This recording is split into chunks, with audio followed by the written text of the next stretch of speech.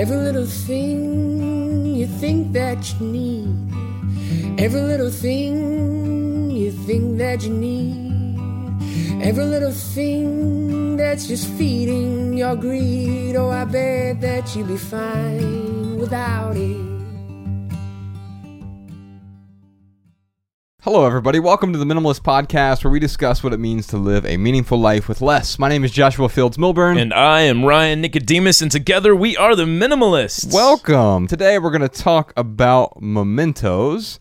Now, Ryan, if this was a regular podcast, this is exactly where the advertisements would go. This would be our advertisement for Mentos. for our show, Mementos. Yes. Hit us up in the DMs, Mementos. Mentos. I love Mentos. Just so we can laugh at you. You know, I would just say, going over these questions, man, I feel like almost this podcast could have been called like the rules we build around ourselves, or boundaries or something, because I found myself with all of these questions kind of looking at what are the boundaries that people set up when it comes to Mementos. And what are these like sort of self-constructed prisons that we've made? Yeah. And it's all decorated by all of these sort of tchotchkes. And what's a tchotchke to me might be a precious item to someone else. So absolutely. I think we'll dive into that today. But first, a little bit of follow-up. Your added value from last week. Yes, what was it? It was Evil Genius. Bex and I started watching. We saw the first episode. Oh, yeah. And what did you think? I'm hooked. I mean, Bex is not here right now. She'll be back in a couple days with Ella. And so I got to find a way to. I mean, we don't have any time to watch TV usually, but whenever I can sneak an hour in, that's where I'm going to be going. Unless it's basketball. Well, yeah. Speaking of which, who's leading the as of right now? As of this recording, leading? sadly, very sadly, it is Golden State Warriors are up 2-0. Although Cavaliers should have won the first game. There was J.R. Smith, he J.R. Smith the game. He thought they were winning, and so he ran away with the ball, but they were actually tied, and so it went to overtime, and they got destroyed. But anyway, we'll skip the basketball talk this week. I just wanted to say that Evil Genius is really good so far. Hopefully it results. No spoilers, please. No. Just that first episode. All it does is it gives you about 20 questions. Yes, that you need answered. So many questions. So many questions that you need answered, and it does answer all the questions in the next 5 episodes. Oh, that's good. There's 6 episodes total? I think so, oh, yeah. Holy moly. Okay, well, I'll strap in for the ride. And then last week, we talked about tickets are now on sale for the Simply Southern Tour, but we didn't have all the guests to announce, so I figured at the top of the show, we could at least tell people about the folks who are going to be on this tour with us. Really, we're going to be talking about money and minimalism. Yeah, it's the Simply Southern Tour because we're going to be in the southern states, but man, we've got some awesome guests who are going to help people with whether it's budgeting or making better money decisions or building habits around money. All 3 of our guests are going to speak directly towards that, and I think it's going to be a great tour, man. Yeah, so we're going to talk about debt, we'll talk about finance, we'll talk about money and budgeting and saving and retirement, and it's really because we have some good answers on those topics, but we wanted to say, why don't we bring some experts on to talk about it? And I'll be honest, man, most of my answers I get from people like this. In fact, Rachel Cruz, who's going to be one of our guests. Yeah. Her father, Dave Ramsey. I mean, all of my financial advice that I give to my mentor students, it usually comes from Dave Ramsey. Yeah. And so let's just talk about it real quick. We're going to be in Birmingham on July 20th. Now, here's the deal. I think all 3 of these events will sell out, but we're going to have a lot of people who actually show up to all 3 events because all 3 events are going to be different. It's not going to be like with the Less Is Now tour, every event was pretty much the same. I mean, questions are obviously different when people come up and ask different questions, but we were giving a talk then. This is going to be different because instead we're bringing on a guest. We're going to talk to them about their experience with money. So in Birmingham on July 20th, we're going to be with Anthony O'Neill, and you might know him as the author of 5 Mistakes You Can't Afford to Make in College. And here's a quick bio about Anthony. At age 19, he was deep in debt and short on hope with no direction of where his life was headed. But after hitting rock bottom, he turned his life around and committed to helping young people cultivate their passions. Since 2003, Anthony has helped thousands of students succeed with money in their work and personal lives. So if you want to say hi to him, you can say hi to him on Twitter. We'll put a link to his Twitter in the show notes. It's at Anthony O'Neill. And what I like about this is the advice about money that is good for young people tends to be advice that you can also extrapolate out and apply to the rest of your life. Like, oh yeah, the things that I apply to my life right now at age 36, I really wish I would have applied when I was college age, right? When I was 18, 19, 20, 21. And he has this book. If you're watching this on, I don't know if we're actually going to put out the YouTube version of this, but Podcast Sean is recording this podcast on video for the YouTube channel, youtube.com/The Minimalists. But his book, 5 Mistakes You Can't Afford to Make in College. We'll be talking about some of the stuff that he talks about in here. And then in Louisville, on the 22nd of July, we're going to have Chris Hogan with us. So you probably know Chris Hogan. He has a great podcast called Retire Inspired. So it's the Retire Inspired podcast, which is also the name of his book, which I have a copy of right here. And so you probably know Chris talks about retirement, but again, it's not about like once you're in retirement, this is advice for you.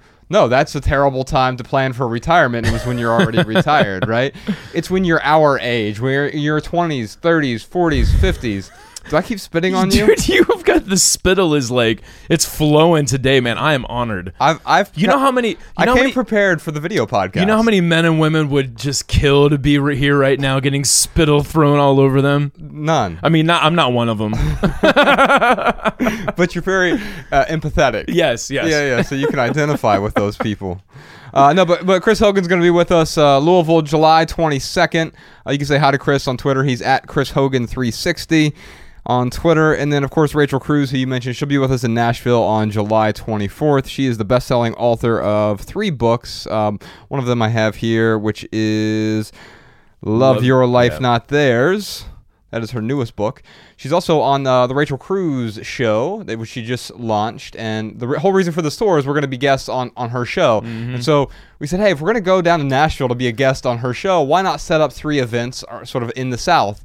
Birmingham, Louisville, and Nashville right around this. And then if we're going to be in the South already, why not ask the folks from Ramsey Solutions to give some advice about money, right? Yeah. Well, you know, it's funny. I mean, I don't know if that's what your aim is right now, but by explaining how this came about, that's usually how most of our tours kind of come about, right? It's that's like true. We get asked to do 1 or 2 things, and then we're like, well, shoot, if we're going to be traveling and we're going to be on that side of the world or that side of the country, we might as well throw in a few other events. So yeah, that's exactly how this came about, man. I'm so excited. You probably also know her from her book that she wrote, co-authored with her father, Dave Ramsey. It's called Smart Money, Smart Kids. So on this tour, we're going to talk about retirement. We're going to talk about family and money. We're also going to talk about minimalism and decluttering and letting go as well. We'll be answering your questions. We'll have conversations with our guests. Come on out, Birmingham, Louisville, or Nashville. You can go to theminimalists.com to find tickets right now.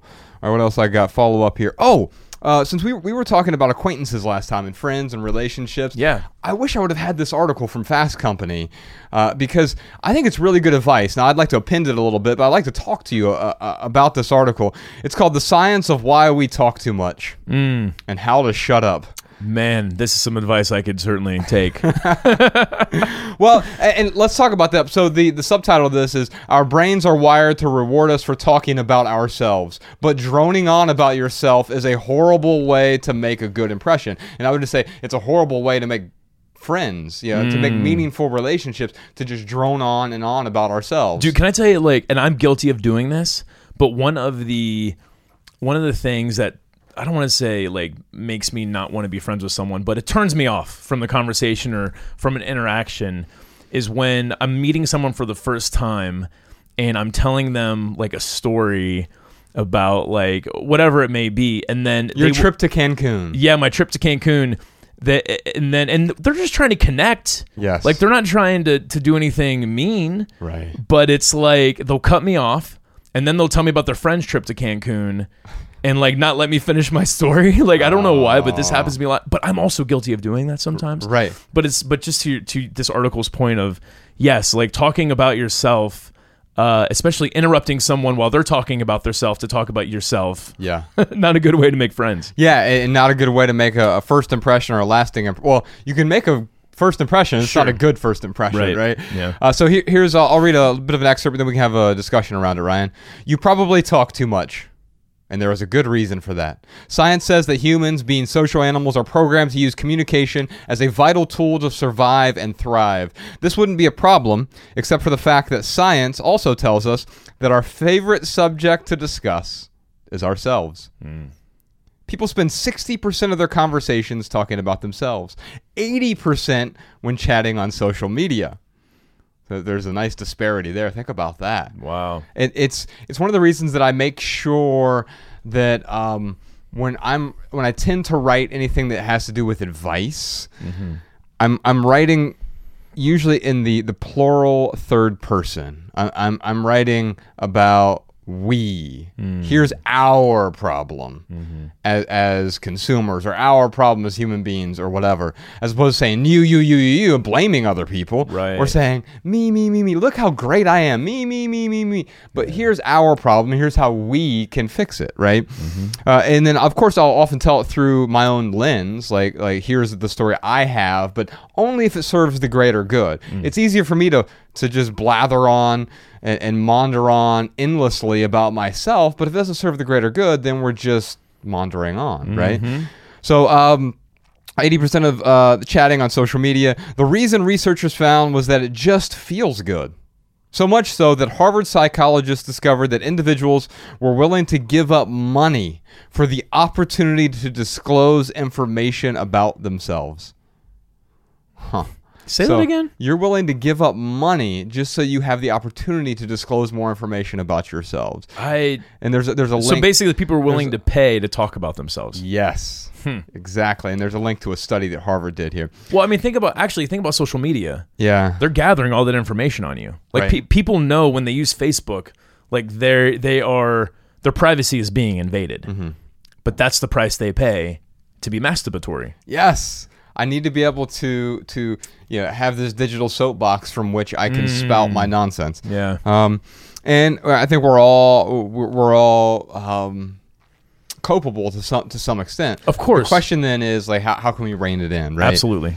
Unfortunately, this propensity to pontificate is at odds with our collectively dwindling attention spans, which has been measured between as many as 59 seconds to as few as 8 seconds. So our attention span these days is somewhere around 8 seconds. It makes me sick, man, because I'm guilty of that, dude. Absolutely. Like it is a problem. Did you see Tim Cook the other day? Tim Cook, Apple guy. Yeah, I hear they're announcing something about how we can stop being distracted with our cell phones. His phones. Yeah, he was like going on this. He just basically was talking about how he spends too much time on his phone, and it was just interesting to see the CEO of Apple say, "Hey, I'm on my phone too much." That means that there are a lot of other people who are probably on their phone too much, right? And like this guy who sells phones, it's funny because like I never really had an opinion about him, but like what it's kind of like at Patagonia when they're like, you don't need this jacket. Yeah. It's like, it's a great marketing because it seems honest. I don't know if he's being, if he's doing it for the marketing or not. Well, if you can market honestly too, right? I mean, the whole advertising essay I wrote a few months back was sort of about that. Like there are ways to promote yourself honestly to try to help other people. And that can actually help you make money along the way. And so hopefully, my great hope here is because Apple isn't Facebook or Google, where all of their attention, attention is their currency to a great extent. With Apple, it's more about the hardware than it is the software, right? Yeah. And so maybe they can manufacture the hardware in a way. I think you just like accidentally like burned Apple. What do you it's mean? not so much about the software as much as it is the hardware. Well, no, I mean they recognize that the money they make is from selling hardware. Yeah. Google doesn't make money from selling hardware, right? And Facebook doesn't make money from selling hardware. I think both companies would like to, just like Apple would like to make money from selling software, but the software they sell is essentially free, right? It comes with their hardware, right? And so when I look at a company like Apple, maybe they can solve some problems and they can make some money along the way doing so. And that problem with us right now is this 8-second attention span, right? Yeah. So let's see. Let's get back. A few 8 seconds. Thanks to the barrage of information from both verbal and digital sources, the ideal conversation should be a total give and take, with each person speaking about 50% of the time. That means staying quiet half of the time. A tough but influential tool. That means staying quiet half of the time. A tough but influential tool for business. Oh, there's a link there to something called a tool for business. As Peter Brugman notes in the Harvard Business Review, silence is a greatly underestimated source of power. In silence, we can hear not only what is being said, but also what is not being said. In silence, it can be easier to reach the truth. I think ultimately there are some Zen koans there about silence being the ultimate truth or something like that. But sometimes we get really uncomfortable. And I get it, especially if we're like on a podcast or something. You don't want, you can pause for dramatic effect. And there's some radio hosts who do that really well, where you turn on the radio and you're like, is this just dead air? And then all of a sudden you hear them talk right when you're getting ready to change the channel. Like they've mastered that dramatic pause. But on a podcast, sometimes I'm just looking for the next thing to fill. Mm-hmm. But the truth is, in our day-to-day conversations, the other 167 hours a week that we have, we should practice a lot more silence for listening, right? Yeah. And so, silence is definitely an underestimated source of power. To ensure that you're giving your conversation partner equal time and learning as much as you can, Mark Goulson, a business psychiatrist, says it's important to pay attention to the 3 stages of speaking to other people. And these were the tips I thought would help with the acquaintances / friends / just relationships in our lives. Number 1, the business stage. On task, relevant, and concise. So being... especially if you're wanting to interact with someone, stay on task, be relevant, and be concise. The succinct or concise. The old saying, brevity is the soul of wit. Mm-hmm. And that is true in writing when we're communicating. Seth Godin wrote something recently about throat clearing and how unnecessary it is. I just saw that, yeah. That's something I've been teaching in my writing class for years, the How to Write Better writing class. One of the worst things about blog posts is they could start 2 or 3 paragraphs later. There's all this throat clearing of, I am really sorry that... Prefacing and... Yeah, I haven't written in 2 weeks. I'm really sorry about that. Yeah. And it's like, no, get to the point. But that's even more true in these conversations that we're having. Let me get to the point. Every time I've seen blog posts or a newsletter, something come through and it starts off with an apology, like never have I been like, I'm so glad they said I'm sorry. Right. I'm so glad they apologized for X, Y. Speaking directly towards what you said about, I haven't posted in a couple weeks or I haven't posted in a while. They're in my inbox. Mm-hmm. I obviously want to read them. Yeah. So, I don't need an apology, but yeah, I totally agree. And by the way, because I have so many other things going on, I probably didn't notice anyway. If anything, I'm glad you didn't post and you took your time to write something that was meaningful as opposed to just spamming me. Yeah. Thanks for not just putting content out there. Yeah. Yeah. Because that's offensive. Right. Just being a content generation machine. No one wants that in their inbox. If that happens, what? You're going to unsubscribe, right? Yeah. If you just keep getting spammed by someone, you're like, this isn't adding value anyway. Mm. Now, here's the thing. There are a lot of musicians I subscribe to in my inbox. And I like getting updates, even if I find out they're going on tour in Indiana and Ohio and Michigan. It's cool for me to see a little update from Andy Davis. Yeah. And that's cool. He's doing something like that. So I don't mind something like that. That's not spammy or promo-y. It's overly promo-y. It just tells me what's going on in his sort of life touring. Mm-hmm. Now, if he were to send me reminders every day that he was going to Indianapolis, I'd be like, dude, what are you doing? Right. And so... there is that fine line. You want to be able to communicate without beating them over the head, and that goes back to this first point. Stay on task, relevant, and concise. Second point is the feel-good stage. So wonderful and tension-relieving for you, you don't even notice the other person is not listening. So this is kind of a problem, right? Where you or I or anyone, we just start I have to get this information out. I'm this bottle of carbonated information, and as soon as I pop the top, it just squirts everywhere. Yeah. It's that champagne celebration of it's an explosion of information, and it feels good to you, but it's bad because they don't even notice the other person is not listening. I'm just spouting. And have you ever been talking and all of a sudden you notice they've got the dead stare. Oh, dude! As soon as someone they're not listening. As soon as someone like breaks eye contact with me, and I could be in the middle of a story, if they break eye contact and they're looking at their phone, or they're looking off in the distance, they're looking at a girl walking by, like I just stop the story. And half the time they don't ask me to finish. Maybe the other half of the time they'll be like, "Oh, could you finish that story?" And I will finish it. But 50% of the time I'm like, "Oh, I've lost your attention. And this story is pointless, isn't it?"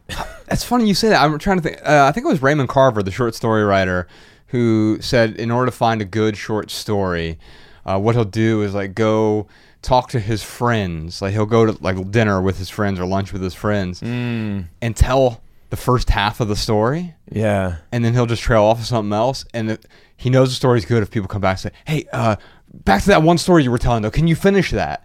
And then awesome. he knows like, yeah, I can finish okay, it. like I can finish that, and now I can write about it. This is interesting, not just with me, but with other people. Exactly. So just be, and then so another tip from another writer, David Foster Wallace, he would tell his students that you're both simultaneously more interesting and less interesting than you think. And his biggest challenge as a teacher was trying to convince his students that they were more interesting, they had more interesting stuff to write about, and they were also less interesting. Your trip to the grocery store to shop for oranges probably isn't interesting, but there is something about that might be interesting. The way that I would reframe that is there's something about that might serve the greater good. There's some sort of lesson there. Yeah. In fact, you and I, when we were on tour in 2014, we wrote about a story about oranges, about there are bruises. We bought this bag of oranges. They were sitting in the backseat of your Corolla. Yeah. And the Sean, put a link to that in the show notes if you would. Podcast, Sean. God, that seems so long ago. It was 4 years ago, but it seems like a lifetime ago. Yeah. And it was called "There Will Be Bruises," but the story wasn't about shopping for oranges, right? Right. It was about the bruises that we were taking on tour. Yeah, it was a metaphor. Yeah, exactly. And so there's something interesting there, but it's probably not the thing that you find to be interesting, right? Yeah. And then the third stage of the conversation he lists here is the off-track attempt to recover stage. The off-track attempt to recover stage. Rather than re-engaging by listening, the usual impulse is to talk even more in an effort to regain their interest. And so see the aforementioned Harvard results. And so I think that's true. Like, where it's like, I know I find, especially with people who I find to be way more interesting than me, like I think back to, we've done 2 podcasts now with Rob Bell, and the thing that I wish would have happened there is I would have heeded this advice, which I knew this advice, but I wish I would have heeded it more and just shut up and listen more and allow more talking and ask the appropriate questions that are short enough that like just allow me to get out of the way, right? Instead of feeling the need to re-engage by talking more instead of listening, right? Goulston writes that he too was guilty of this, even after writing a book called Just Listen. That's when coach and NPR radio host Marty Nimco told him that he needed to start practicing what he preached. Holy moly! Can you imagine being on NPR and they're like, "Hey, practice what you preach." You wrote a book called Just Listen. You know Maybe what? You need to just listen. This is a great example of how none of us are perfect, man. Right. And like there's not a perfect conversationalist. There's not a perfect minimalist. I think this whole journey for me, I don't know about you, Josh, but for me, it's not about being perfect. It's not about having like the perfect amount of stuff as much as building really good habits in my life and being able to talk about how I can overcome these for the lack of a better word, these sins that I am committing to have less and less sins. It makes me think about the more wins than losses. Right. It's not about just winning all the time as much as it is about writing a book about being a good conversationalist and someone calling you out on it. You can say, yes, like that's why I wrote the book, because I too struggle with this and this is how I deal with it. Exactly. Yeah. But for me, my life is perfect because I do have the right number of things. Right. What number is that? They're perfectly organized. I can't tell you the number. You have to buy my book. I'm going to reveal it. The 10 steps to have the perfect amount of things. I want to be you when I grow up. Yeah. So let's see. Nimco offered the following traffic light strategy to rein in the chatter. You get a green light during the first 20 seconds. Your listener is liking you as long as your statement is relevant to the conversation and hopefully in service of the other person. So the first 20 seconds, sort of the intro, right? Mm-hmm. You get the green light, and all of a sudden it's like, okay, you have 20 seconds to be really succinct. They call this an elevator pitch in some places, right? So what can I do to present the most relevant thing? Sometimes I think that's just asking a question. Because you can do that in way less than 20 seconds, and it opens up the floor for the other person, allows you to listen, and all of a sudden you seem like a great conversationalist when you ask a good quality question. Absolutely. The yellow light is the next 20 seconds. Now the risk is increasing that the other person is beginning to lose interest or think you're long-winded. So if you're beyond 20 seconds, okay, unless you're really compelling. So going back to the Rob Bell example, you and I saw him do a 2-day event in Laguna Beach. Mm-hmm. He spoke for 9 hours a day for 2 days straight. It was incredible. And I was like, but he also knew when to take appropriate breaks. Like 2 hours in, he'd be like, all right, let's go take a break for tacos. Let's go take a break for surfing. And you're like, but wait, just finish the point. And then that was the whole point. Like, he kept you going there. Yeah. It was like a 18-hour green light. It felt like. God, I wish it's hard for me to talk for an hour for these podcasts, let alone 9 hours by myself. Yeah, without notes. I mean, or actually, he made the notes as he went. Like, during the breaks, or he came back with like a napkin and just had like. Yes. Yeah, he is a Mozart speaker, man. Yeah, he definitely is. Go back and listen to both of the podcasts if you want to check them out. We did one in studio here with him, and he was the first guest on our podcast, episode 83. It's just called Rob. We did a live event with him in LA. And then, of course, once you get to the 40-second mark, that's the red light, Ryan. Yes, there's an occasional time you want to run that red light and keep talking, but the vast majority of the time, you'd better stop or you're in danger. And so I just like to say this, Ryan. I can think of some people like Rob or others where I want to talk far less. Like, I just want to show up and listen. Our friend Patrick Rohn, who's also been on the podcast. Was that episode 84 or 85, Sean? It'll be in the show notes. Yeah, it will be in the show notes. But we did a live event with him in Minneapolis. But whenever I've had conversation, he was in our documentary as well. Mm-hmm. Whenever I have a conversation with him, we go to a coffee shop, I talk maybe 10% of the time, and he sometimes apologizes for being long-winded, but I'm just like, no, like, I'm learning from you. Yeah. And he's got one of those voices too, man. Yeah, he does. It's just like he could like just, read me the newspaper. I would be like so interested by it. The phone book. C.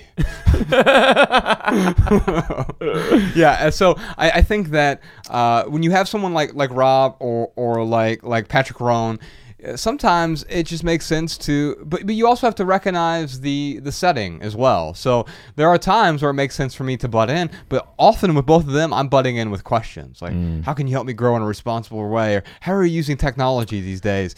And I find that when I do that, when I ask the appropriate questions, I can treat it as like the student teacher. There are other times though that I'm going to be the teacher. I need to make sure it's appropriate. I can't just go up to someone on the street and say, hey, I'm your teacher for today, and here's my 60 seconds of pontification. No, that's a crazy person, right? And so what I need to do is make sure I have the appropriate setting, know when I can go past the red light because someone wants me to, right? Mm-hmm. It's a conversational emergency. That's when you go past the red light. Observing the time isn't the only strategy for engaging in healthy communication. Goulston writes that the next step is to determine why you talk so much. One reason may be that you're trying to impress your conversation partner. So you're trying to be impressive, right? Mm-hmm. We do that through our things as well, obviously, through our mementos, which we're going to talk about today, especially if you aren't all that confident on the inside. Some people babble out of nerves, attempting to self-soothe while chattering. Still others have never been taught the fine art of asking the right questions that will draw the other person out, and then staying quiet while they answer. As Bergman says, we all know how to be silent. The question is, can we withstand the pressure to speak? I think you were to translate that to minimalism. It's like, we all know how to own fewer things, but can we withstand the pressure to let go. Yeah. And to not bring in the superfluous things in our lives. And like you said, it's different for each of us. Yeah. And it's different for every conversation. What is superfluous in this conversation? It's like when I quickly got off the basketball talk. We can go back to basketball talk and talk about it for half an hour. This just isn't the appropriate time for that, right? And so it's easy to take a quick off-ramp and notice that. It's like, okay, what's the quick off-ramp here? And then moving on to whatever the next thing is. So we'll put a link to that Fast Company good article. Find. Yeah, I think it was just really good follow-up for last week. And one other thing that I forgot to mention or really didn't drive home last week is frequency doesn't equal friendship. So there is a minimal maxim for you. Yeah. Just because you hang out with someone every day doesn't mean it's the best friendship in the world. Yeah. I can think the easy example are coworkers. Of course, you spend a lot of time with them every day because you have to, right? If you're working at the cubicle next to someone, you're probably going to spend a lot of time with them, and hopefully you can build a good acquaintanceship with them, and you're good acquaintances. You get along really well, and you have a nice working dynamic. But just because you're around someone doesn't mean they're your friend. And the opposite is also true. I think some of my closest relationships, some of my closest primary and secondary relationships are people I see once or twice a year. And I mean, even people like my brother, who I've been really reconnecting with within the last year. We took different paths after turning 18, and well, he's a year older than me, so he was 19. And it's like we ever had some huge falling out or something. We just drifted in different directions and continued to drift and drifted a little bit closer from time to time. But now that we're at a certain stage in our life, we're both in our late 30s, we've been able to sort of reflect back, and we're communicating a lot more.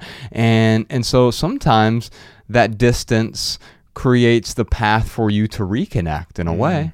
But other times there are friends like my friend Adam in Tennessee, who I see him once or twice a year if I'm lucky. We might have a conversation once a month or once every other month.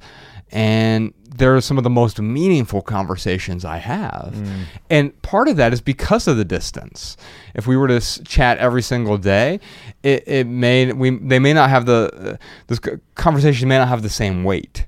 But we can go away and sort of like, we basically, he and I do a podcast once a month without recording it, is the way that I look at it. I'm like, if we were recording, this would be the best podcast ever. Yeah. And the part of me, like, that makes it even more precious because it's not being recorded for posterity. It's just sort of out there in the ether and it's gone, and it makes this beautiful ephemeral experience, and we can do that once a month and come back. And so one of the things I want to just drive home is you can have great relationships with someone who's on the other side of the country, other side of the world. Derek Sivers talked about this. His 5 closest friends, 3 of them he has never met in person. But he talks to them on the phone all the time. Yeah. And so think about that as well. You can have unconventional relationships and still have them be rather meaningful. Absolutely. You ready for these voicemails? Let's do it. Who's our first question from, Ryan? We got a question from Georgia in Montreal. Or was it Montreal and Georgia? I had it right the first time. All right, let's do it. After listening to the nostalgia episode, I took a long, hard look at the hoard of baby clothes and other baby items that no longer fit or add value to my son's life, but that I was holding on to for a possible future child. This process forced me to really set my intentions and priorities for the next few years, and it shifted my perspective in many ways. To be honest, though, I do sometimes have feelings of loss or other difficult emotions when having to make decisions. And whenever I let go of things, even though it can feel good, I sometimes feel this loss. So how do you deal with or tolerate the emotional journey that minimalism can take you on, even when there's joy with, let's say, for example, keeping just a few select items that trigger the happy feelings? How do you deal with the ambivalent feelings when letting go of other stuff? All right, Ryan. So the word ambivalent here, I would use a different word. So I'm ambivalent about ambivalence. Right. So if you're ambivalent toward an item, I tend to let it go, because if I'm ambivalent, it's like, why do I want to hold on to this thing? Right. Yeah, just to be clear, ambivalence for me, it means like basically having not a feeling one way or the other. A feeling that's not one way or the other. It is in between either pain or pleasure, it's nothing. So I think maybe what Georgia's saying is ambivalence or worse. Like if you feel ambivalence or you feel a negative feeling, which clearly she does with some of these, she has these hordes of baby clothes and other baby items that she's talking about, and she's holding on to them just in case she has another kid in the future, right? She's not really sure. It's not like she's pregnant right now and she knows there's another kid. At least that wasn't clear from her message. So she also mentioned that triggers, and she has these holding on to some items that trigger these positive memories. And I just want to say, yes, congratulations, because the memories aren't in the things, the memories are in us.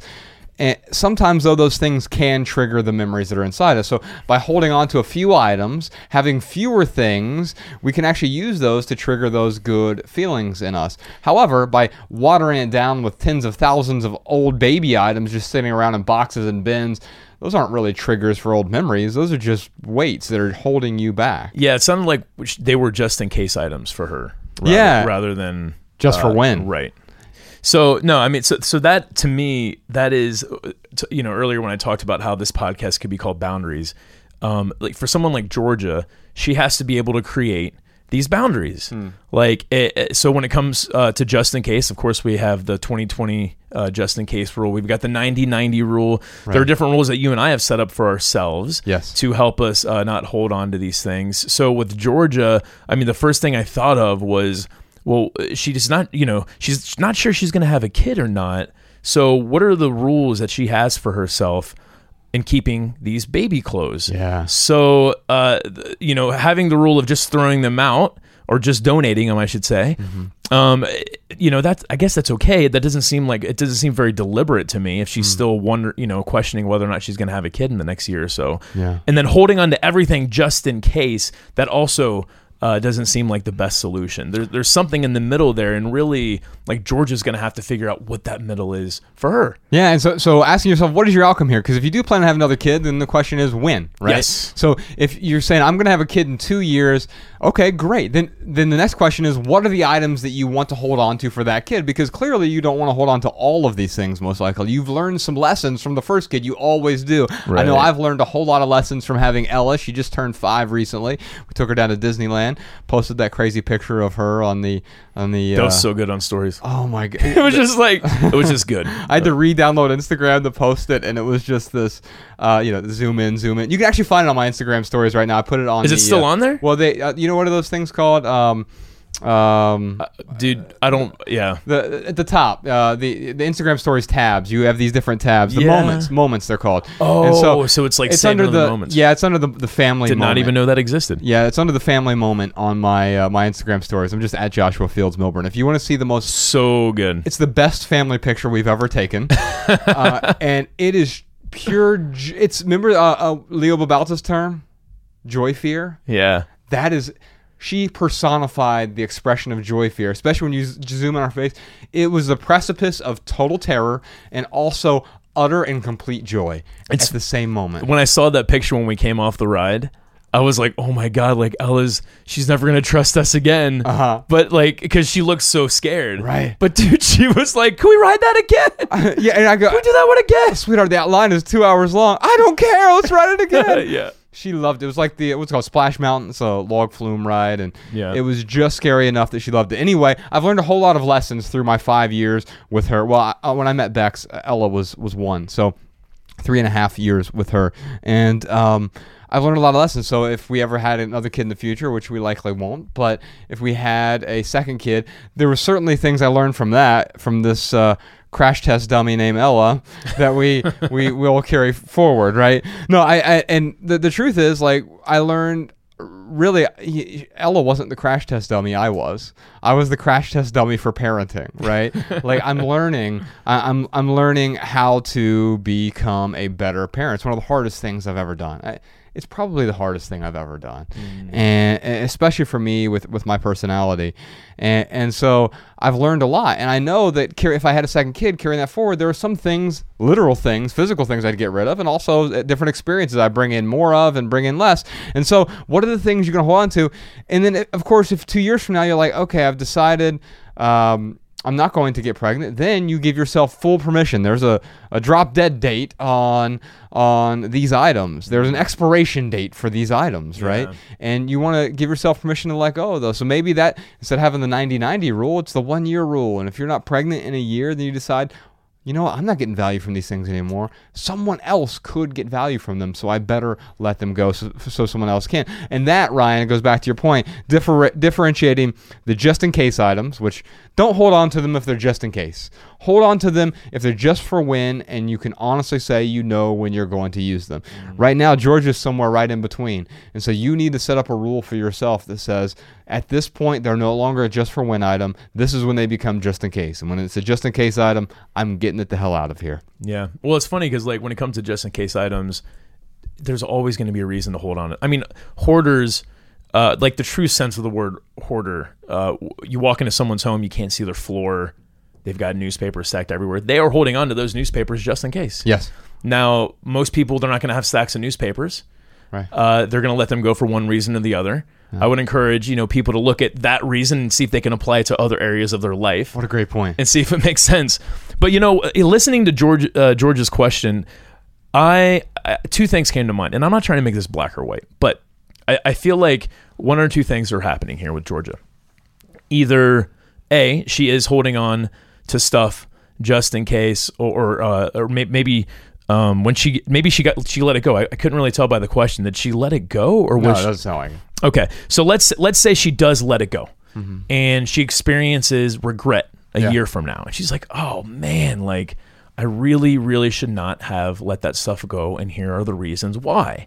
Then that's okay. Like there is no perfect minimalist. You might get rid of something that you wish you would have hung on to, but learn from that lesson.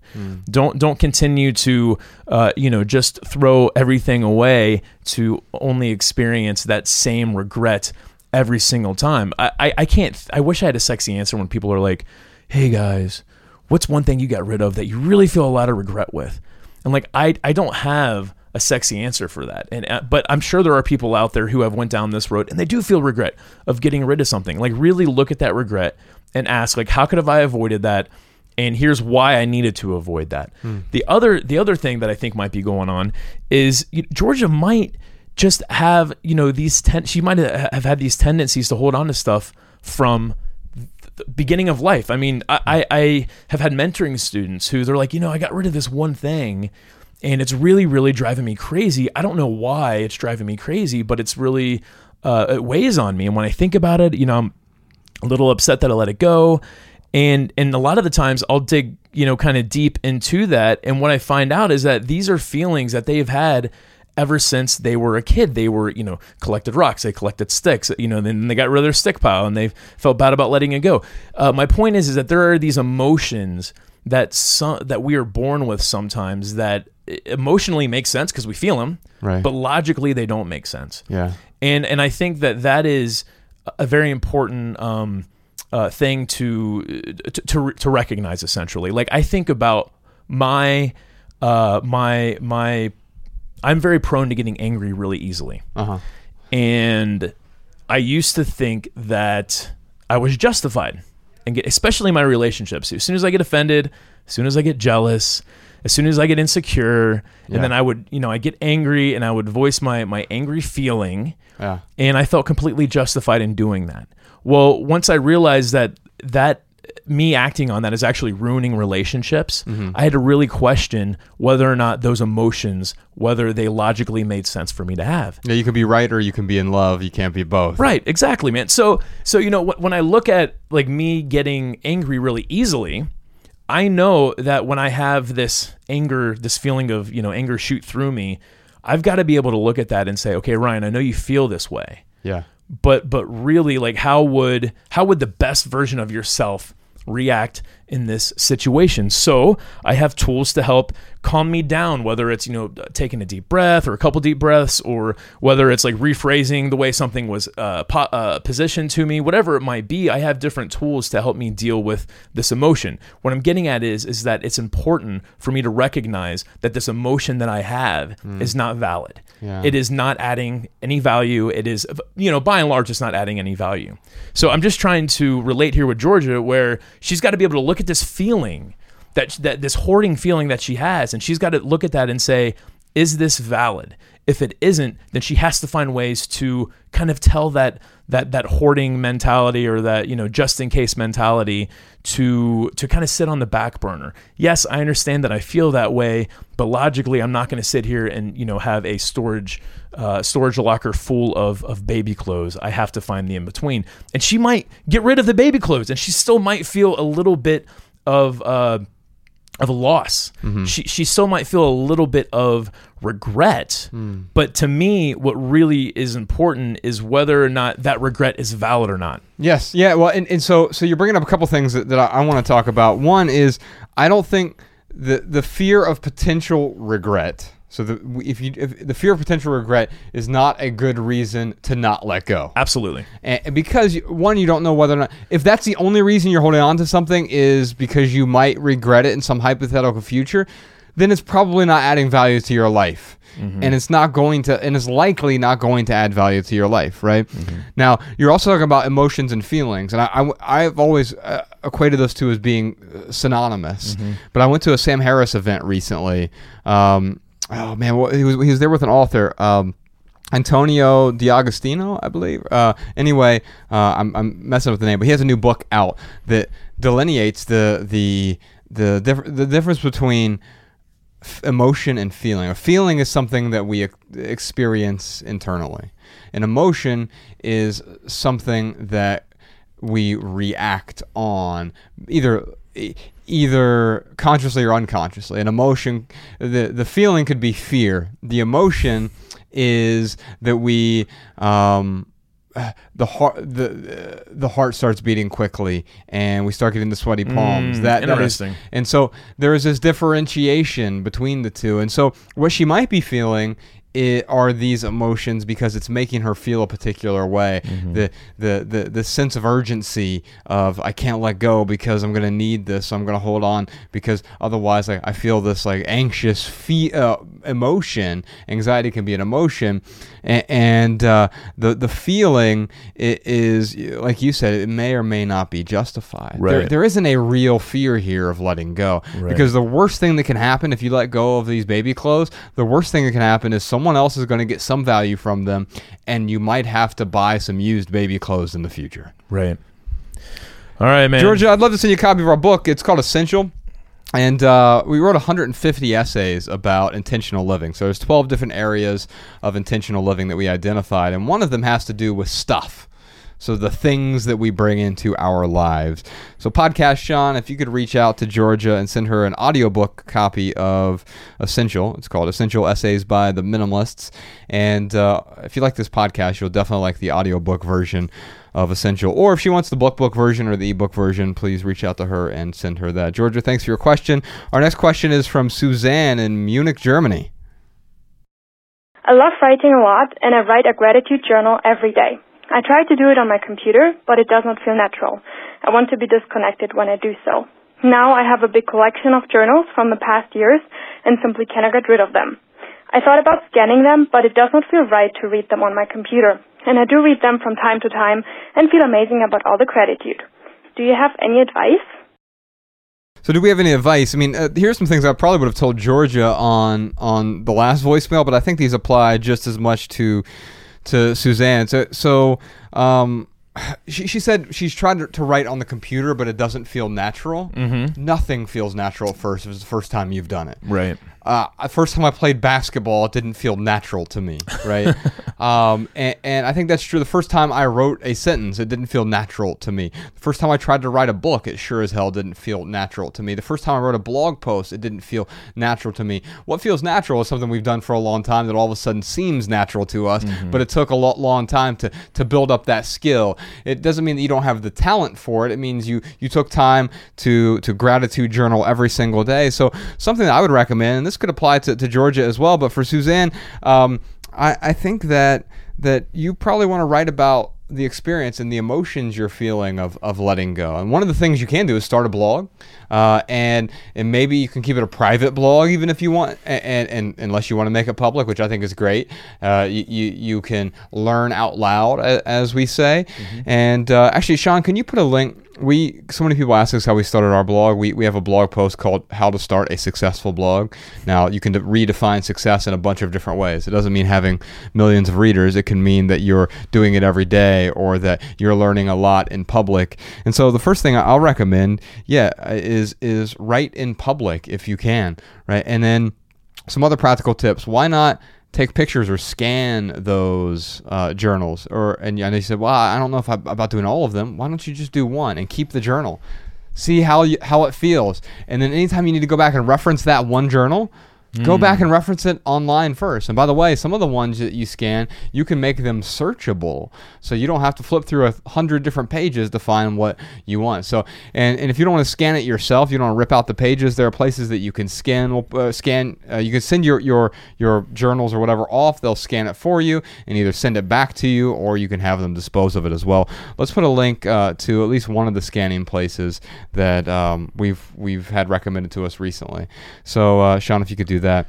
And then on top of that, when it comes to the physical things, getting back to Georgia, is maybe take a picture of some of the things you're letting go of. If you're still trying to hold on to those triggers of memories, I don't want to lose I know the memories aren't the things, but I want to hold on to these triggers, even of the journals. Yeah, then you could take a picture of it, and I think you can let go. Yeah. Some questions that I would ask Susan, Ryan, you tell me what you think about these. Why are you asking this question? Yeah. And for me, it sounds to me like maybe you want to get rid of these journals, or maybe you want to know what you should want. Does that make sense? It does. I think so. I guess let me rephrase it. Maybe she thinks like I should want to get rid of these journals. Right. Like I was just thinking that sometimes someone who's like, okay, you know what, I'm going to be a minimalist. I'm going to apply this philosophy to my life.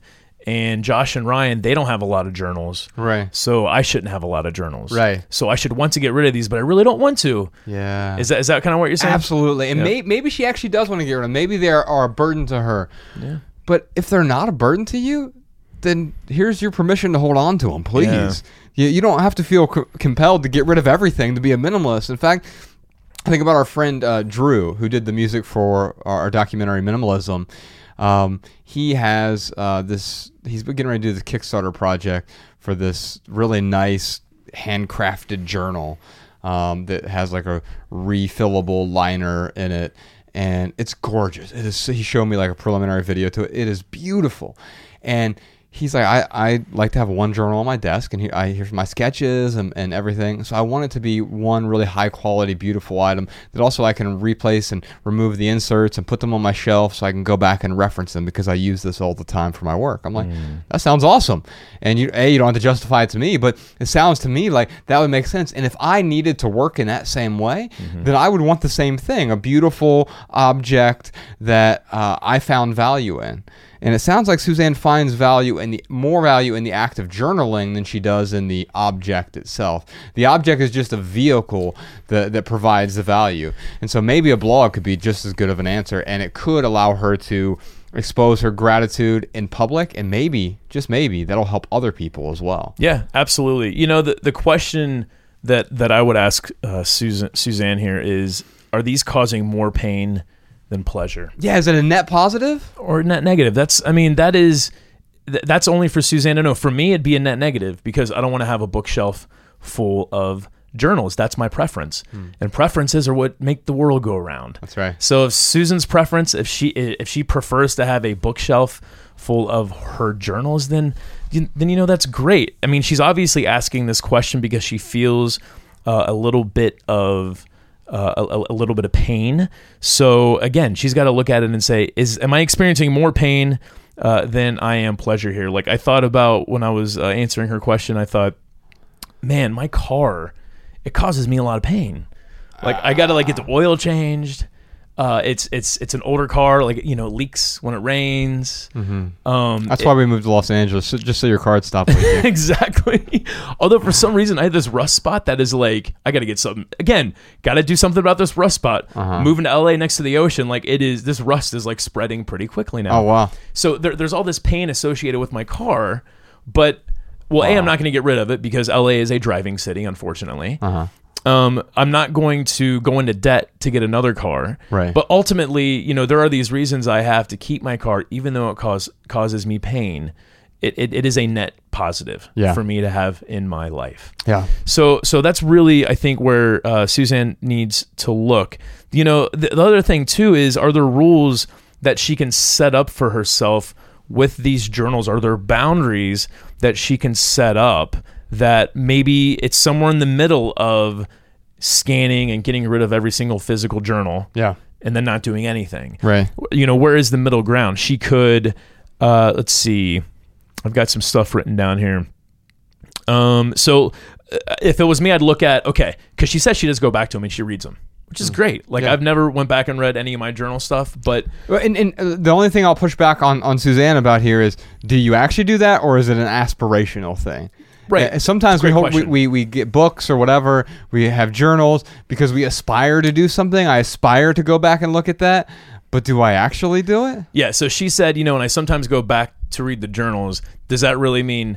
And one day I know I'm going to want to go back and read these journals. You're absolutely right. And do you get value from it is the next question, right? Do you actually get value from going back, or do you do it out of a sense of obligation? So you know, let's say that she is actively reading some of these entries. Let's make that assumption. That's what she said in the voicemail. So let's just make that assumption that she is going back and she's experiencing some of these gratitude journal entries that she's written in the past.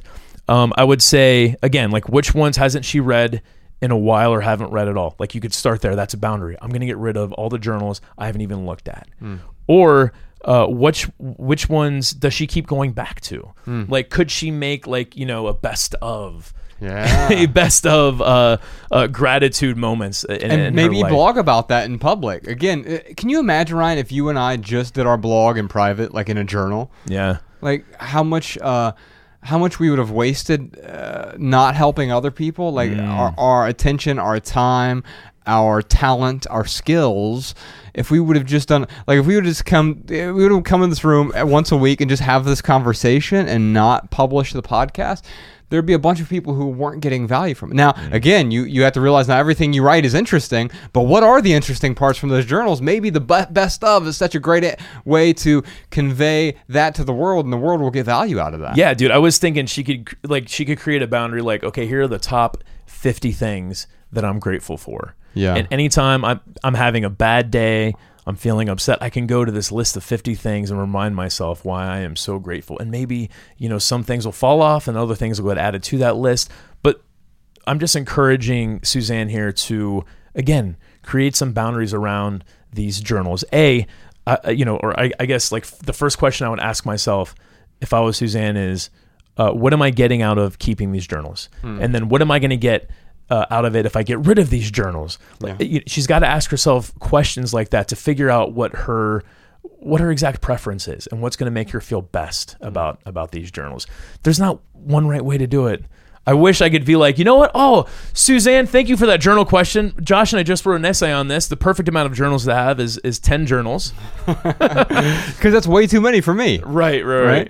And it may not be enough for her. And so the question then is, what is enough? And I think really that's what minimalism is. It's the art of having enough. Yeah. Suzanne, I'd love to send you a copy of the German version of Minimalism, Live a Meaningful Life. It just came out in Germany, and I believe it's in German. I wasn't able to read all the words in it, but it certainly looked German to me. It's my favorite cover that we've ever had. I'm looking forward to seeing the physical version. It hasn't shown up here at the studio yet, but it's in Germany now. So Minimalism, Live a Meaningful Life in Germany. As soon as we get a physical copy of that in, Sean, if you could send it to her. Or if she wants the audiobook, it's not in German. But if she wants that, we'll be happy to send her an audiobook version of Minimalism, Live a Meaningful Life. All right. We'd love to hear what you have to say. So if you have a comment or a tip about mementos or boundaries, including advice for any of our callers today, leave us a voicemail, 406-219-7839. You can also email a voice memo right from your phone to podcast@theminimalists.com. We'll air our favorite comments and tips on a future episode, and stay tuned to the end of this episode for some of our favorite comments and tips from last week and previous weeks. Ryan, what time is it? You know what time it is. It is time for our lightning round where we answer questions from social media. I wish I had the dimmer switch near me. I would put it up and down. And for the video podcast? Yes, create some lightning effect. Podcast Sean can do something. He can add some lightning in later. we don't ask enough of him already. But we're hiring a filmmaker soon. We'll talk about that in a little bit. Anyway, we're on Twitter and Facebook and Instagram. @The Minimalists is our handle on all three of those platforms. During the lightning round, Ryan and I each do our best to answer every question, which is a short, shareable, less than 140-character response. We also put the text to these minimal maxims in the show notes so you can copy and share our pithy answers on social media if you'd like. And now you can find all of our quotes in one place, minimalmaxims.com. Thank you very much to Jessica Lynn Williams. She is our social media manager and a talented person. She is loving and doing a great job with the constraints of our new social media strategy. Yeah. For those of you who don't know about it, we did a whole podcast episode, I think it was like 118 or 119, called Social Media, talking about how the minimalists are using social media in 2018. We're using it a lot differently. We're trying to use it to educate and inform, and also propagate our art as opposed to generate more content. And so, you can find us on all those platforms, and also our quotes over at minimalmaxims.com. All right, our first lightning round question is from Amy. I'm not attached to the gobs of knickknacks and heirlooms I inherited, but what should I save that my children might appreciate? All of it, Amy. Buy a big storage unit. And then buy a bigger one. Right. So the stat that is always staggering to me, there are 5 times the storage units as the number of Starbucks in this country, and there are a lot of Starbucks. That's crazy. And so, and by the way, our houses are twice as large as they were 50, 60 years ago, and our garages are overflowing with stuff, so much so that we can't fit our cars in our garages, and still we have the need for these storage lockers. I'm trying to think. So the United States, I'm guessing from that stat, has by far the most storage out of any other country in the world. I would think so. I mean, maybe there's places like Dubai or something, but yeah. Yeah. But I'm just thinking, how does that make us better? Or how does that make us happier? In fact, it'd be great if it did. The data would show that it makes us depressed.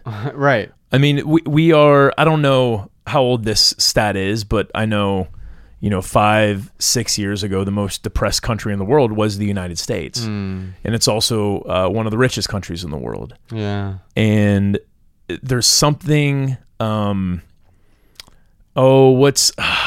can't think of the term where you got, 2 graphs that are compared. There's something like, there's something that is signifying. An inverse relationship? Yes. Yeah. Thank you. Yes. There is an inverse relationship, I think, between debt, the things we have, storage. I don't know. That's just my 2 cents, man. I could be way off base. Well, I there. agree with you. And so before I get to my really short answer here, maybe the thing is when you think about it, just practically, when's the last time you got excited about a storage unit? Dude, any storage unit I've ever had in my life has been a burden. Yes, absolutely. That's a minimal maxim there, Sean. You have to attribute it to both of us. So my short answer is too few is greater than too much. What I mean by that is sometimes we have to deprive ourselves temporarily to figure out what actually adds value to our lives. Getting rid of the excess stuff makes room for what? Well, for experience, but also for the things that we're truly going to find value in. And by the way, I think your kid's future self will likely appreciate if you let go so they don't have to. Yeah. You remember the event we had, and the couple was like, man, our parents are getting ready to pass away, and we got all this stuff to deal with, and it was stressing them out so bad. Yeah. And then the next people who had a comment to say, they were like, right now we were holding on to all this stuff for our kids, and we're here to get the leverage to let go. And seeing those 2 people stressing over their parents' stuff, it was a great signifier for them on probably what they're doing to their kids by holding on to all that stuff. Yeah. My short answer would be, when it comes to saving precious heirlooms, avoid the guessing game by asking your kids what they want. Now, if your kids are 1 and 2 years old and they can't answer it, Well, you can do one or two things. Like you can just hold on to everything and wait until, they will give you an answer.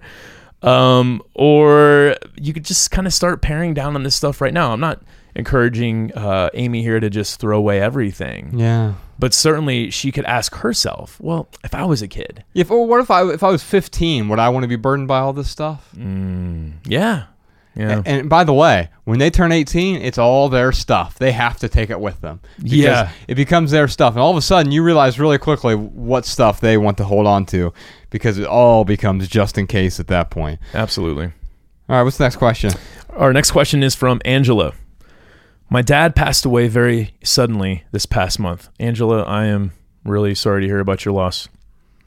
He didn't have much, but there are so many of his objects of his that hold memories for me. Part of me doesn't want the clutter, but I miss him, and these objects remind me of him. It feels painful to think of donating them or tossing them. Before we give our answers, dude, I just want to say to Angela, we are not trying to make your loss easy, to make it sound easy to just get rid of stuff. No. But we do want to make your life easier going forward. Absolutely. Yeah. My short answer for you, Angela, is if you wait until you're completely ready, you may never let go. I think that's sort of I think of this David Foster Wallace quote about, it's from Infinite Jest. He said, everything I've ever let go of has claw marks on it. It's because letting go is a hard exercise. It's not, now it's easier for me to do because I've built up that letting go muscle, but it's even for me, it's still not easy, right? It's not the easiest thing in the world to just let go of something. Yeah. And so I think about this as you're never going to be 100% ready to let go, but when you're above 50% ready to let go, which she is right now, she's asking these questions, which means you're pretty close to that already. Yeah. Then what is the leverage you need to let go? Also, here's another pithy thing for you that it's a question worth asking. What's the cost of not letting go? And I don't mean there's a physical cost if you have to rent a storage locker or have a separate room or whatever to store all these things in. What's the emotional cost of carrying this baggage, literal baggage, the figurative baggage of all of these things that aren't adding value? What are they getting in the way of? What are they not allowing you to make room for in terms of space, but also time and attention and that space that it occupies in the back of your mind? You're always thinking about these things. Maybe it's not giving you the room that you need to make new memories, new meaningful experiences. Yeah. And of course, our memories aren't in our things. Our memories are in us. And so those are some basic tips to at least think about. Angela, I'm really sorry about your loss. Yeah. The lesson that you have shared with me and with our audience a lot about how having fewer sentimental items increases the value of those sentimental items that you hold on to. Yeah, you get more value from them. And, if I was to look at the terminus of Angela holding on to everything, she would be sitting in a room surrounded by all of these things from her father. Yeah. And she wants to honor her father. I want her to honor her father. Sure. I want her to honor the memories. Sitting in a room steeped with memories of losing your father. I don't know, and again, I'm not a psychiatrist, I'm not a doctor, this is just my 2 cents, but I don't know if that's the healthiest way to deal with a loss. Because probably not the way he would want you to deal with it either. Probably not. So, think about that too, Angela. Having, thousands and thousands of these sentimental items, is it going to truly, is it going to help you to mourn and to let to let your father go in a way of accepting his passing? Yeah. Or is it going to make that process more difficult? Now, if her answer is unequivocally yes, if I hold on to everything, it's going to help me deal with this. It's going to help me with this process. I'm going to feel better about it. This is going to be best for me. Then do that, Angela. But yeah, I think if that's your answer, you're probably lying to yourself. Yeah. Well, or it's There's because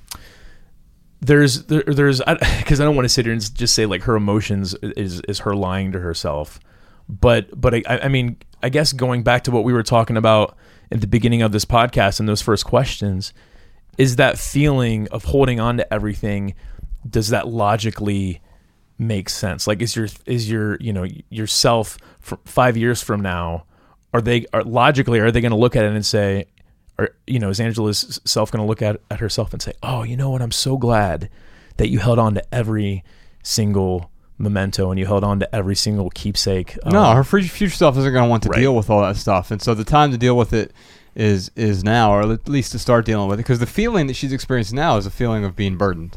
And of course your father doesn't want you to feel burdened. Now, you may have had a different opinion about some of the stuff or the trinkets or whatever, but now that he's gone, the one thing you know is he didn't want you to feel burdened by losing him, right? And so you have some stuff, some of that will add value to your life, and you have to figure out what that is, and maybe set those aside, and then start to figure out a plan of dealing with the rest of it. All right, my short answer is create boundaries or you'll hold on to everything. And, I was thinking about, I usually suggest like mentoring students if they've got this hoard of stuff and they know they got to get rid of some of it. I always think like start small, get a little bit of momentum built. And Right. it might be a little bit painful getting Right. rid of some of those stuff at first. But then that saying came into my head of no pain, no gain. Right. And, I don't want to tell this to Angela right now, just experiencing this very recent loss. I'm not going to be like, Angela, get rid of it. No pain, no gain. Right. But what I will say is that more gain, more pain. Yeah, that's my favorite minimal maxim of the show. I completely agree with it. As we keep gaining more stuff, we start to feel the pain. Now, the pain can present itself in many ways. Anxiety, Yeah. with insecurity, Yeah. with worry. Yes. Yeah, absolutely. Yeah. All right, we got one more question here. This one is from Casket Kicker. I'm not sure what that means, Ryan. Casket Kicker asks, what are your thoughts on keeping mementos from old romantic relationships? God, I love this question, and I can't wait to talk to you about it. It is a good one. If you'd like to hear our answer to this question, you can listen to this week's Postscript episode over at the Minimalists private podcast, available exclusively to our Patreon supporters. That's why it's a private podcast. It's just for those folks. So if you want to support our show and help keep this podcast 100% advertisement free, then head on over to theminimalists.com/support. In addition to our weekly Postscript episodes, the Minimalist private podcast feed includes our monthly Ask the Minimalists Anything episodes, unreleased recordings of our live events, and the entire back catalog of past private episodes. Once you become a supporter, you'll also receive a personal link to our private podcast feed so that it plays in whatever podcast app you use right next to the podcast you're listening to right now. So basically it shows up as you're listening to the Minimalist podcast, and then you have the Minimalist private podcast as a separate feed, but it shows up right there in that same podcast app, like Apple Podcasts or Feedly or Overcast, whatever you listen to. And as a Patreon supporter, you also receive access to our monthly live stream videos, as well as first access to tickets to all of our live events before those tickets are available to the general public. Find all the details and all the good stuff over at theminimalists.com/support. And here is a snippet from this week's Postscript episode. Casket Kicker says, what are your thoughts on keeping mementos from old romantic relationships? Man, this might be our shortest postscript ever. Yeah, don't do it. Yeah. Thanks. Have a good one. Yeah, I think that's about it. I mean, No. Well, let's talk about why. Well, let's talk about For us, why is it a no for us? And let's define what romantic relationships mean.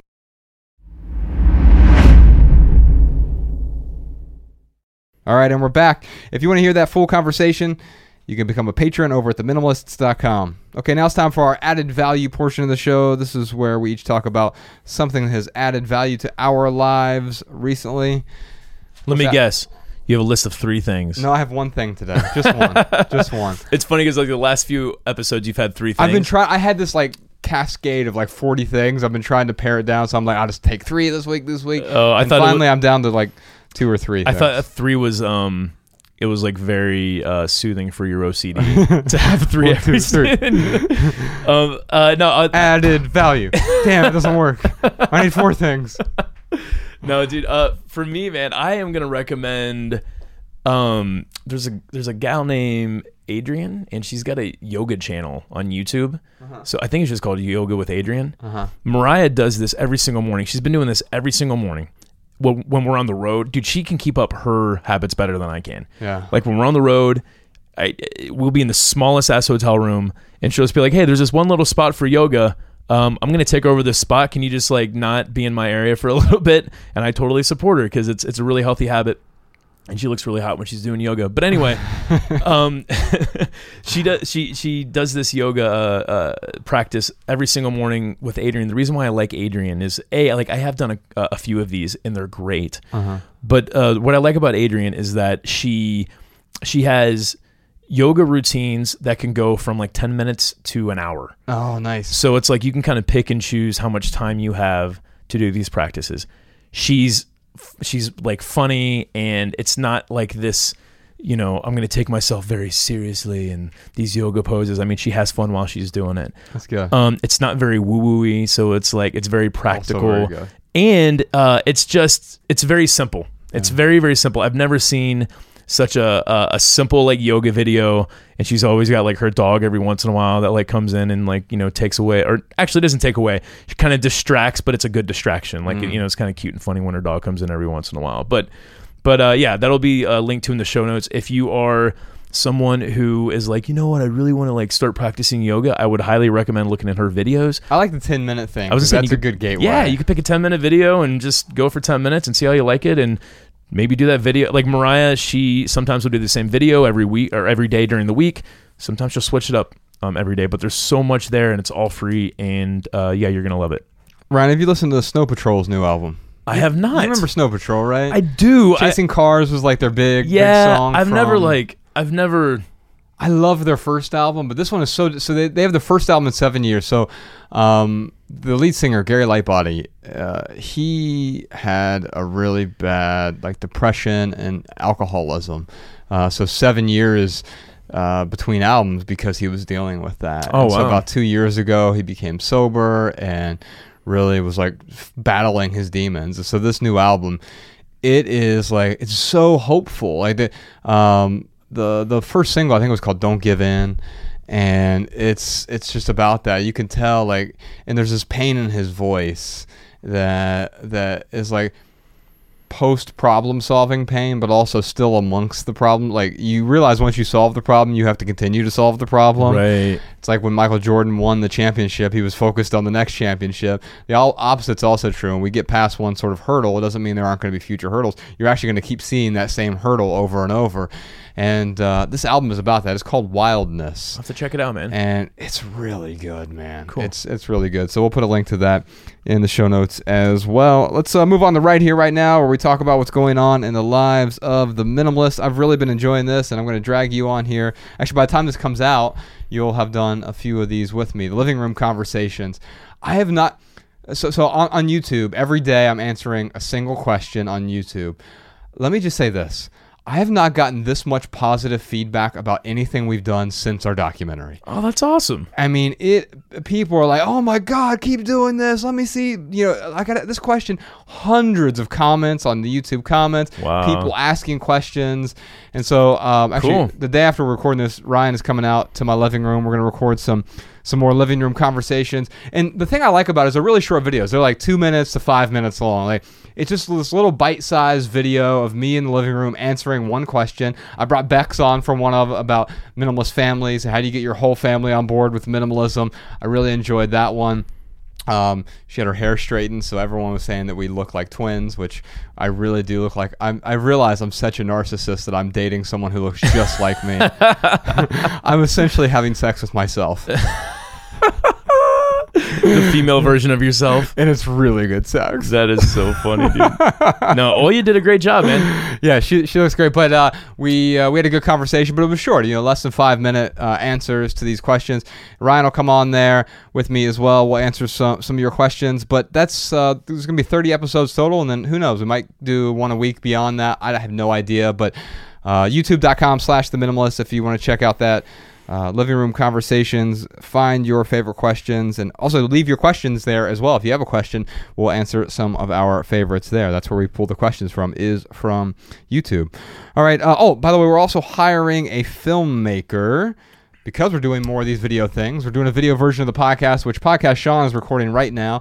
I have no idea whether or not this is going to make it to the YouTube channel, but we are hiring a filmmaker. If it does, though, it'll be a nice, comparison to when we do hire a filmker. Yeah, we're doing a single camera thing right now. To see how much better the production quality will be. Yeah, we're going to go ahead, sorry. I just want to say to anyone out there who's getting excited about, oh man, I can't wait to send in my submission, and please wait until we ask. Sending it to us on social media. I love the proactiveness, but we need to have everything in one place. Yeah. So if you send us something on social media or send something to my personal inbox, it's probably not going to get looked at. No offense, but we have to have everything in one place. Right. So, go ahead. Well, it's going to be difficult for us because there are a few things we're looking for. Not much, by the way. We're going to be looking for what's your Instagram or Twitter handle, your name, your phone number, and then a 5-minute demo reel. So if you're interested in that, we're putting up this job posting on the website on Friday, June 15th. So that's this coming Friday. You'll be able to see the email address where you're going to send that off, and also what the requirements are, what we're looking for, because you may be really interested in it, and that's great, but you need to make sure that you can fulfill the requirements. There's some pretty basic requirements, but you need to be able to meet those in order for it to even make sense for you to submit anything. And then that'll go on for the rest of the month. The deadline to submit your reel will be July 1st. So you can get started on it right now. If you're working on some sort of film reel to really impress us, that's great. I really appreciate the proactiveness. And send me a tweet on Twitter and just say, hey, at JFM, really looking forward to submitting this. I like the folks being proactive on this. Absolutely. But Ryan is right. It all needs to show up in one place, and you'll have that email address on this Friday, June. Did I say July? June the 15th. June the 15th is when the job posting goes up. June 15th, the Minimalists are hiring a filmmaker. What else do we have going on here? Oh, new on Patreon. We just put up the live Sydney event. That was my favorite event of the Australian tour that we did back in March. And this month, we're putting up the Melbourne event, which is Ryan's favorite event. It was the first Melbourne event. Yeah, first Melbourne event. We did two Melbourne events. Yeah. The first one, which was Ryan's favorite event of the Australian tour. Plus, we have 53 other private podcast episodes, so you get the whole back catalog if you become a Patreon supporter. I already mentioned this, but we're coming to Kentucky, Tennessee, and Alabama. We're going to be with Chris Hogan. We're going to be with Rachel Cruz. We're going to be with Anthony O'Neill, talking about money, finances, debt, minimalism, decluttering, and a whole bunch more, answering your questions. Kentucky, Tennessee, Alabama. Get your tickets over at theminimalists.com. Oh, and this is the first writing class of the year, and I only do 2 of these a year. I do these writing workshops, 2-hour writing workshop. It's called How to Write Better. And do you want to improve your business emails, write with more clarity, or learn how to write your first book? Basically what I teach is how to improve your overall writing. I believe the rising tide lifts all boats, right? And so if you want to improve emails or text messages, I've had people literally take this workshop to do that, or people say, you know what, I've been interested in writing a book, or I've been interested in starting a blog. I don't know how to start. And what I do is I take the most important ingredients out of my 4-week writing class, which I know is too much for some people, and I tweeze out the important ingredients. So we talk about writing habits. We talk about writing composition. We talk about editing, and then we talk about publishing and different ways to publish your work. And we boil that all down into a 2-hour online live workshop. I also do a Q&A at the end. And if you can't attend the live workshop, it's June 24th. Then the video is posted in perpetuity. So if you sign up for it, I limit it to 300 people because the Q&A gets a little bit out of hand whenever we get above 300 people. So if you want to be one of those 300 folks, head on over to theminimalists.com/workshop. You can sign up. It's called How to Write Better. It's a 2-hour online workshop. There's a few new essays over at theminimalists.com. Hopefully by the time this one comes out, I've been working on an updated essay. This new concept, Ryan, you and I have been talking about a little bit. Essentials, non-essentials, and junk. We used to call it need, want, like, and it's sort of an update to that, but it's identifying the things in our life that are truly essential, the things that are non-essential but add value, and the things that are junk but we pretend add value to our lives.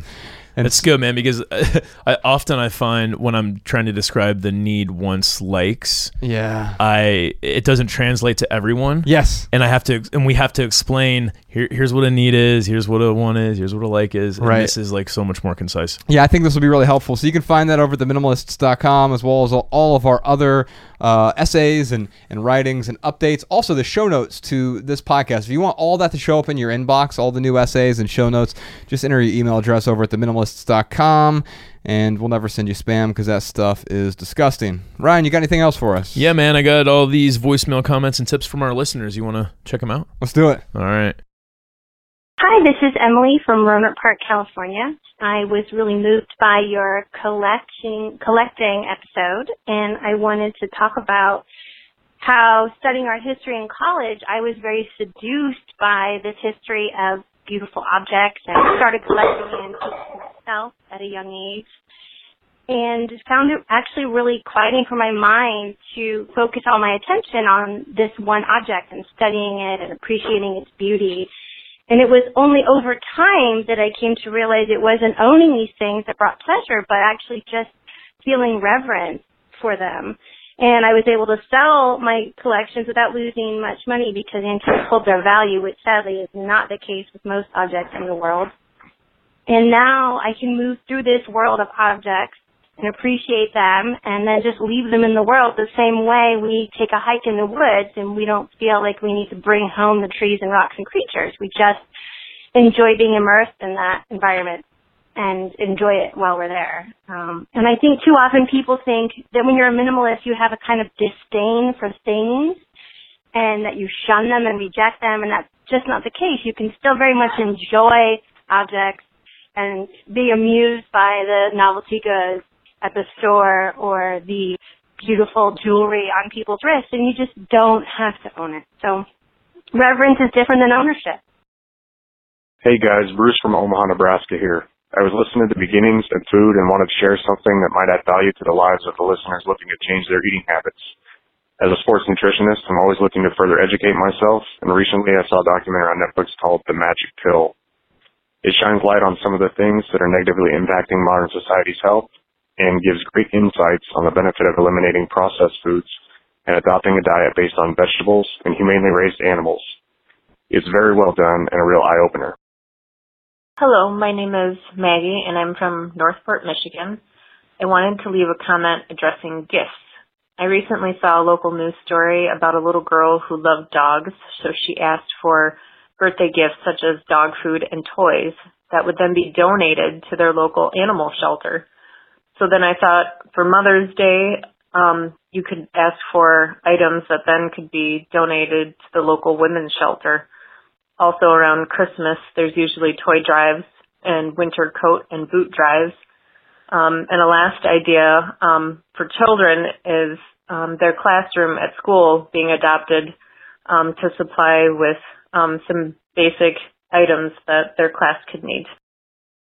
All right, y'all, that's it for this episode. If you have a question for the Minimalists, give us a call, 406-219-7839.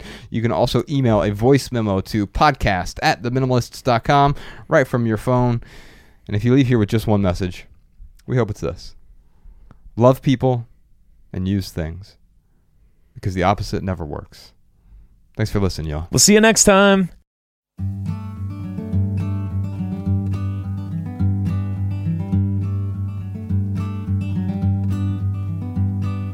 Every little thing you think that you need, every little thing you think that you need, every little thing that's just feeding your greed. Oh, I bet that you'd be fine without it. Every little thing that you gotta have, every little thing that you gotta have, you gotta reach for, and you gotta grab. Oh, I bet that you'll be fine without it. So tear your eyes away, or tear